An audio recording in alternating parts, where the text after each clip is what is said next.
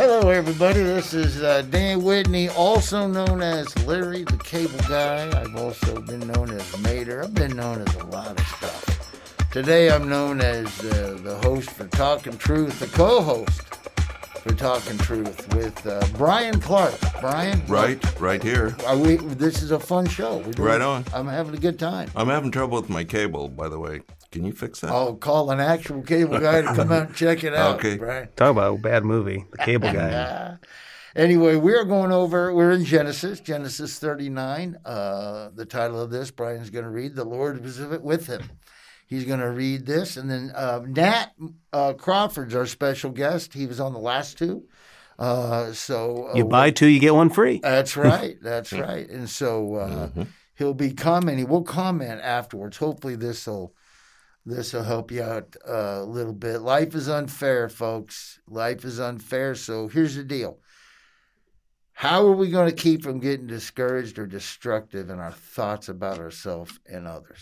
Okay, now that's what we're going to talk about today. We're going to continue looking at the life of Joseph. And you think that your family was a mess. Joseph's family was crazy.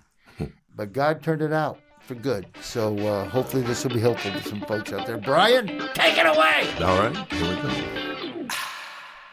So what do you think of when you hear phrases like, the Lord was with him and extended kindness to him?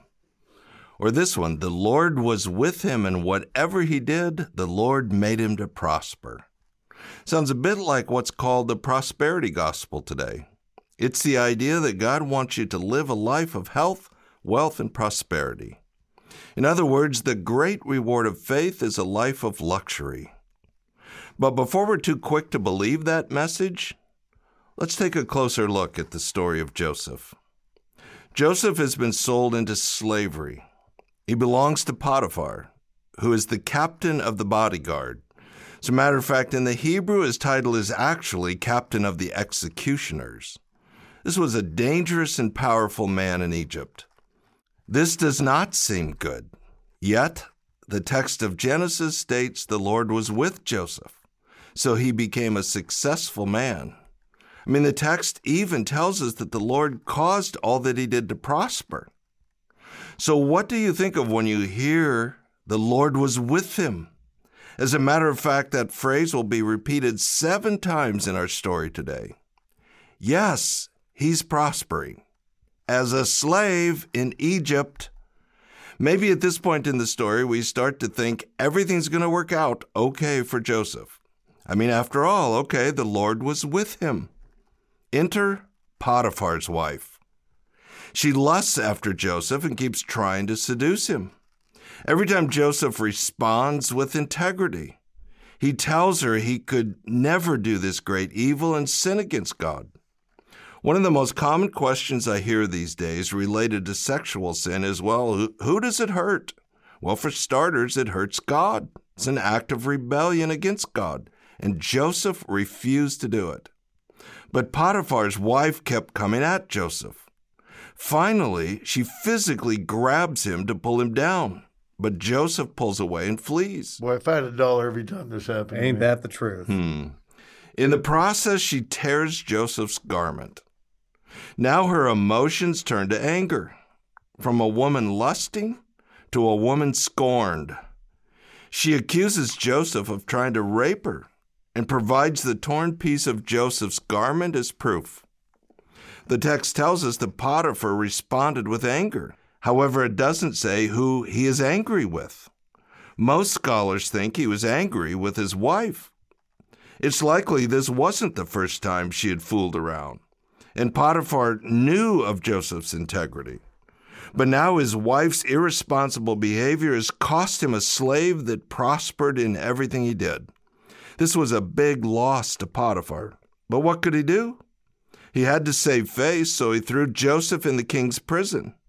This was the worst of the prisons. Most in the king's prison would eventually be executed. Joseph would have had shackles around his neck and ankles. But immediately after the text tells us Joseph was thrown in prison, it states, "But the Lord was with Joseph and extended kindness to him." Really? I mean, come on, the Lord was with him? The Lord was kind to him? We typically don't associate those statements with being falsely accused and thrown in prison. Doesn't sound like prosperity to me. Not very luxurious. We tend to think if things are unfair or don't make sense, that God isn't with us, that God doesn't love us, or maybe God's punishing us. But clearly that's not always the case. The Lord was with Joseph. God is up to something. With great faith, Joseph will have to keep doing the right thing and trust God. God never promised a life of health and wealth and prosperity. That may be what we want, but that doesn't make it true. That thinking also sets us up for a lot of confusion and disappointment when we do the right thing and things don't seem to work in our favor. We want to make deals with God, but there are no deals. Sometimes we do the right thing and we get falsely accused and we get treated unfairly. Sometimes bad things happen to us. That's life in a fallen world. That doesn't mean God isn't with us. It doesn't even mean that God's not kind to us. It doesn't mean he's punishing us or mad at us. It does mean God is up to something, and we need to trust him. Pretty much every hero of the faith in the Bible suffered difficult and confusing times in their lives. Why would we be exempt from the same? What's next for Joseph? Well, we'll have to wait and see. But for now, what would it look like for you to trust God today? What would it mean for you to do the right thing today, even in the midst of the most unfair circumstances? The Lord is with you. Trust him. Let's bring in Dan and Nat. Let's talk about this.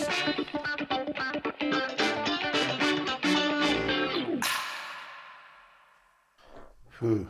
Potiphar's wife. What a skis. Seriously. She's some trouble. And I think you're sure. right. I think that she'd done it a bunch, and that's who he was mad at. Yeah. But he had to save face because he was whipped. Yeah, and an interesting part of the story is sometimes these officials, when they got high enough in the Egyptian rank, they would turn them into eunuchs. They'd castrate them so that they couldn't produce offspring for some sort of a takeover. So it's possible that was true of Potiphar. And so his wife went looking, and this probably wasn't the first time this has happened. It's right out of History of the World, Mel Brooks film right there. No, I'm telling you, that's what happened. And he didn't want to, her to be mad. He's a short, fat guy, and she's gorgeous. Yeah, and he can't side with the slave. Right. No, and he can't side with the slave. Yeah. The thing so I reread this again recently, and it's just so interesting that everything happening here is very discouraging and seems so unfair. It is unfair. And yet the repeated phrase, the Lord was with him, the Lord was with him, and even adding the Lord was kind to him. And that's really not what we're thinking when we're reading the story. Yeah, it's definitely tough. I mean, if you put yourself in those shoes, man, you better be strong in your faith because there's no way. Yeah, so confusing. Yeah. Well, and yet you see continued faithfulness from Joseph. And it seems like those two things go hand in hand. The Lord is with him, and he knows that. Therefore, he can respond well. And I think about my own life, my own situations where things are disappointing, things don't go as planned. And my first thought, honestly, is not God's with me. And so I don't respond well. But yet for Joseph, it's just this time and time again, the Lord is with him. The Lord is with him, and he responds well. So it is kind of a curious question. Where does that come from? We've talked a lot about Jacob and the dysfunctional mess in his home. So where does Joseph get this remarkable faith to keep trusting God in the midst of such difficult circumstances? Well, didn't he already have examples? He's already had examples of how he was saved from the pit, from the caravan there, and just he was always faithful to God. He didn't blame God for being thrown by his brothers. He didn't really, we don't have any mention of him. Yeah. He always stayed faithful to God, and then now he's got that momentum. And once he gets into this situation, he just had enough faith that God's going to do something. That's what I think about it. So it's building. But I think I would also say, we can be pretty hard on Jacob, and Jacob was a real piece of work. But there must have been something happening with Jacob and in that family that taught Joseph something about God that caused him to trust God even in the midst of very difficult circumstances. Right. It's probably the other side of Jacob that was also there. Well, what do you think it was? I mean, I don't know. What do you think it was? I think there is still that side of Jacob. When we went through the part of Genesis with the Jacob story, it's confusing. He has these moments where he seems like he trusts God and does amazing things. And then there's these moments like, what are you doing? But I think there is a side of Jacob that knew God, that trusted God, and obviously he must have taught his son. And this is now coming to bear in this circumstance. I don't know where else Joseph would learn this. It had to come from Jacob. Yeah, definitely. Yeah. And it stuck, and that part really it's stuck. very interesting, yeah. And he saw and I guess Jacob was just one of those people that when Jacob was faithful, he saw the things that were good about that. And then when he wasn't, he saw the things that were bad, and he didn't want those bad parts of it. So even like we talked about in the last episodes, like there were things going on that were a mess, but even in the midst of the mess, God is there and he's faithful, and there's good that's come out of this. And surprisingly, Joseph seems to have a really strong faith, quite contrary to Judah. Well, I'm not to bring a bunch of personal stuff into this one. I don't need the whole world knowing my stories, but my dad was kind of like that. My dad was a preacher, but man, he did some crazy stuff that had nowhere near was Christian. And I mean, I'm not perfect, but I took the good parts of it. There's no way I should have ever grown up to love Jesus, because I was, that was hypocrisy 101. But I took the best of it, and I knew that it wasn't God's fault. Humans are humans. God's perfect. So I took the best of that, and when I was growing up, I mean, I kind of, I had that faith that I always knew was there. Obviously, I screwed up a bunch of times, but I never left that. So I can see how Joseph probably saw certain things and he didn't want to be a part of it. So he went a different direction. And his faith was to the point where when it's bad, I'm staying faithful, Yeah. Well, well, thanks for sharing that part of your story, because that's actually really helpful. Well, helpful to a lot of people, I think. I made it up. Thank you. I'm like, you're telling my story again. So quit doing that. I'm sorry. I'm telling that. Oh, good grief. Here we go again. I think it's fascinating, though, and I think that's really good discussion, and it really helps me reevaluate Joseph and how he's responding, because we do have the opportunity to look back at the people who came before us, our parents, friends, and we get to see, again, their best and their worst. And through it all, we get to see God's hand in it. And I do wonder, though, Joseph could have easily been like Jacob. Easily. He could have given in to temptation. He could have gone AWOL and gone down a path he shouldn't have, but he didn't.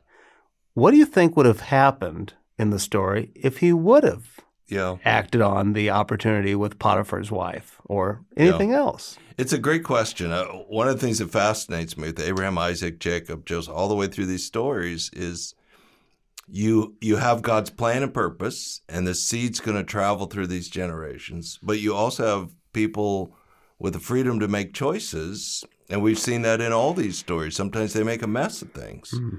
So this story has to work its way through, and the seed's got to travel through someone. But it does create an interesting conversation. What if Joseph would have biffed it and had his little affair with Potiphar's wife? He probably would have been put to death, I would guess. That short story. I don't have much doubt about that. So, then it changes the trajectory of the whole story. But God knew that wasn't going to happen. Yeah. God knew Joseph. Yeah. God knew his heart. Yeah. God knew what he would do and what he wouldn't do. Yeah. That's why God had him in the situations he had him in. But Joseph still has a will to choose. I mean, it's both. It's both. What you're saying is true. I don't know. I guess we end up with a big I don't know because that's not what happened. He's impressive. He's really impressive in this story. Well, but I think Joseph maybe in his heart understood that concept that the Lord desires obedience over sacrifice, the coming back, right? And again, maybe that's the benefit of him looking at Jacob and seeing both sides of the coin, where God is faithful regardless of our faithfulness. But what a testimony, and also what a sense of blessedness or healthy pride to know I actually followed God while God was with me in the worst of circumstances. So it's a neat thought. But there is something in here that I've been wrestling with. Maybe you have too, guys. It says that Joseph, there's a prospering for him. He would prosper. What does that even mean? Because when I think prosper, I'm thinking health, wealth, and a full head of hair. And let's be honest, he's not experiencing all that except for maybe that full head of hair. So what exactly does prosper even mean biblically when we come to this text? Well, I mean, doesn't that mean he can prosper spiritually? I mean, with his examples and what people later on will come to read about him, and it will change their lives. Isn't that a form of prospering? I think it could be. I think as a slave, he's not making lots of money, but I think whatever he's touching, good things are happening, which gets the attention of his boss. Right.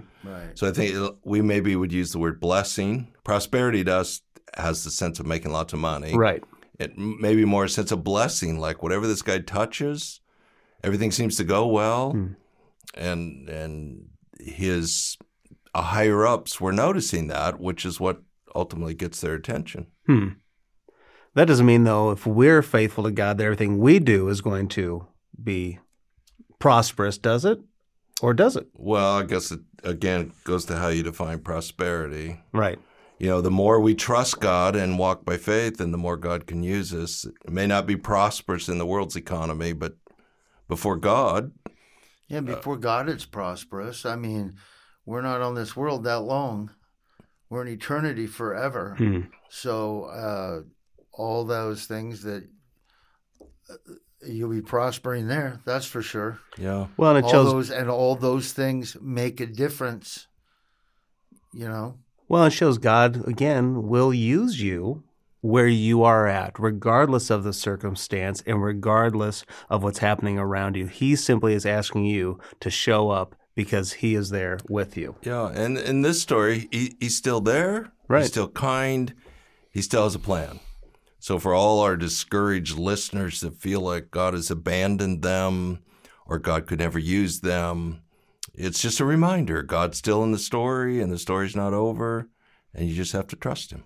Right, and prosper could be, just a happy heart and a hopeful mind, and I mean that's prosperous. I mean, in the world we're living in today, with with all the sadness and all the infighting and all the hatred, knowing Jesus and knowing that you were going to heaven when you die, and your mind is free of all that, and you're able to navigate situations on this earth, that's prospering. That's prospering mentally. That's prospering and giving you a fulfilled, happy life. Yeah. That's prosperous.